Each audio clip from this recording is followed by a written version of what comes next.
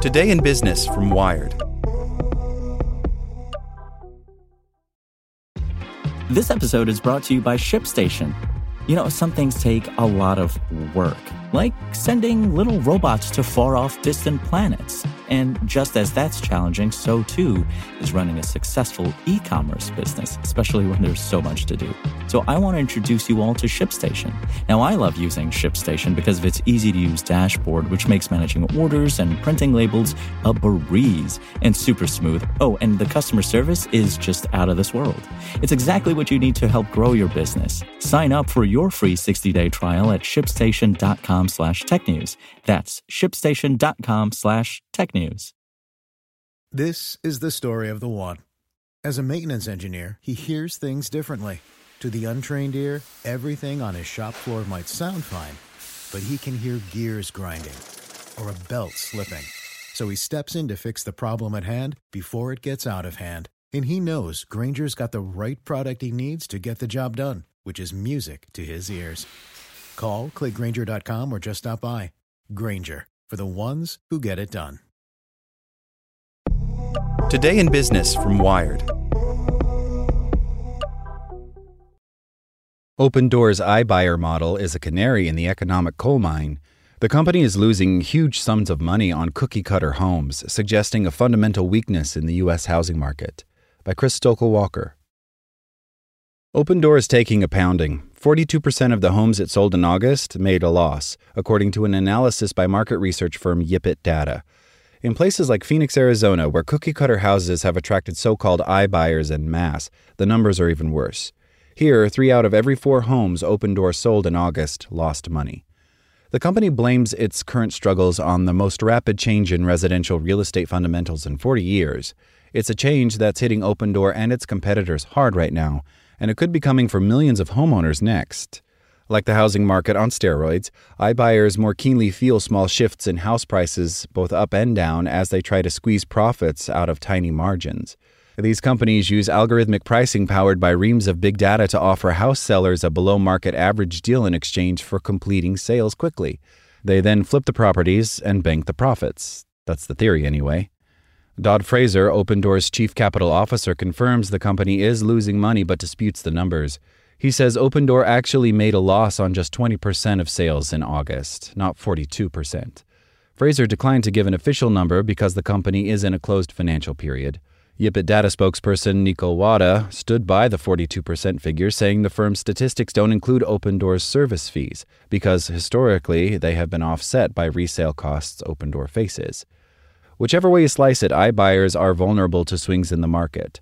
So what amounts to an undetectable tremor for individual buyers can become an almighty rumble for iBuyers. And while Opendoor's algorithm might not be smart enough to stop overbidding on houses that are dropping in value, it is smart enough to see into the future, and what it's seeing right now doesn't look pretty.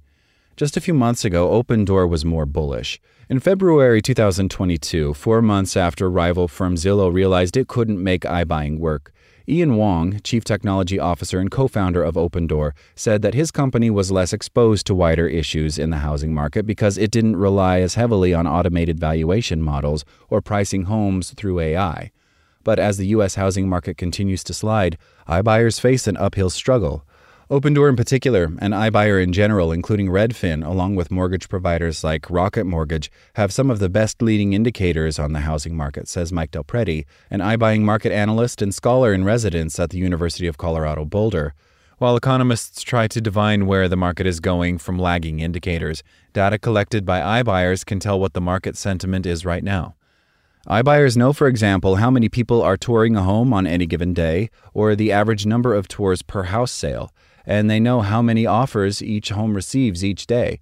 This and scores of other data points gives iBuyers a view unlike any other. And Opendoor's scale, the company bought 155 homes every single day in the second quarter of 2022, gives it better granular insight than most into where the market is headed. The company utilizes both third-party data on houses, plus its own proprietary analyses, which look at 120 unique home features with each inspection.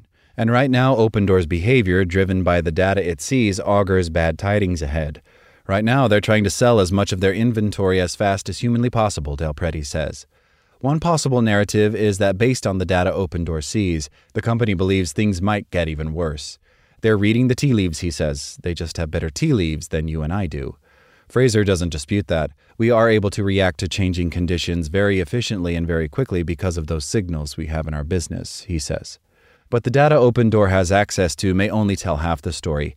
iBuyers accounted for 1.3% of all U.S. home sales in 2021, an all-time high, but some regions are more popular than others. Their model is such that they can really be successful only in some parts of the market, says Amit Seru, professor of finance at Stanford Graduate School of Business and a member of the National Bureau of Economic Research.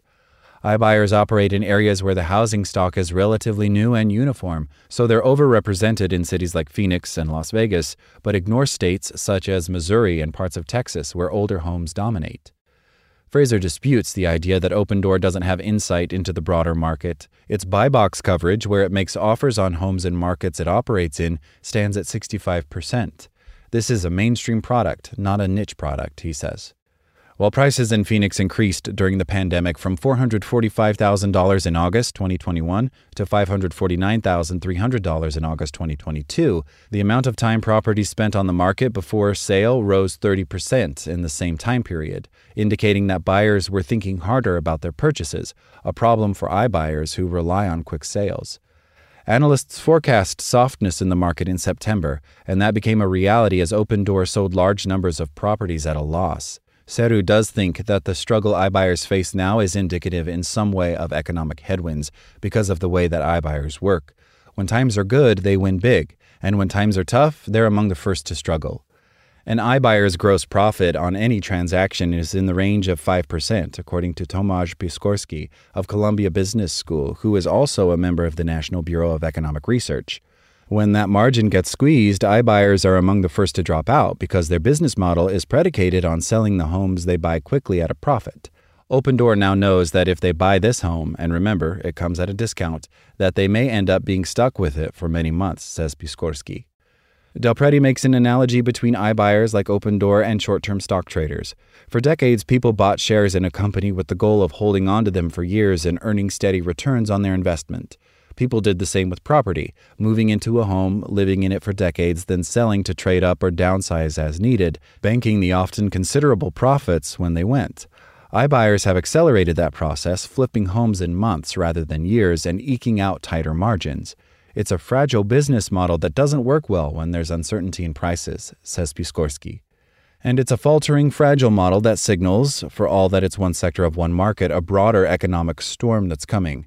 Because of their exposure to the fringes of the market, their challenges are an early warning system for what the rest of us may soon face.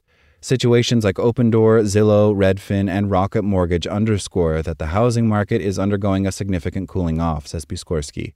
After record years of deal-making in 2020 and 2021, coupled with enormous growth in prices, things are settling down.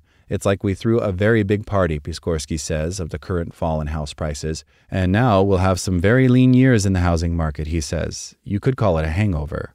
That hangover is likely to affect the whole market. The early signs of torpor in the cookie-cutter houses Opendoor, Zillow, and their competitors make money on are likely to spread. It's supply and demand, says Del Prete, and not just in Phoenix. With mortgage rates rising, buyers aren't buying, and among the first properties to lose value are the identikit ones iBuyers rely on. And that leaves a slush pile of unwanted expensive homes. The larger crisis on our hands is affordability, which feeds well into a supply and demand dynamic. As interest rates soar, houses that were always eye-wateringly expensive are totally out of reach, as Opendoor has just found out. The rest of us are waking up to that too. Like what you learned? Subscribe everywhere you listen to podcasts and get more business news at wired.com/business. This is the story of the one. As a maintenance engineer, he hears things differently. To the untrained ear, everything on his shop floor might sound fine, but he can hear gears grinding or a belt slipping. So he steps in to fix the problem at hand before it gets out of hand. And he knows Grainger's got the right product he needs to get the job done, which is music to his ears. Call, click Grainger.com, or just stop by. Grainger, for the ones who get it done.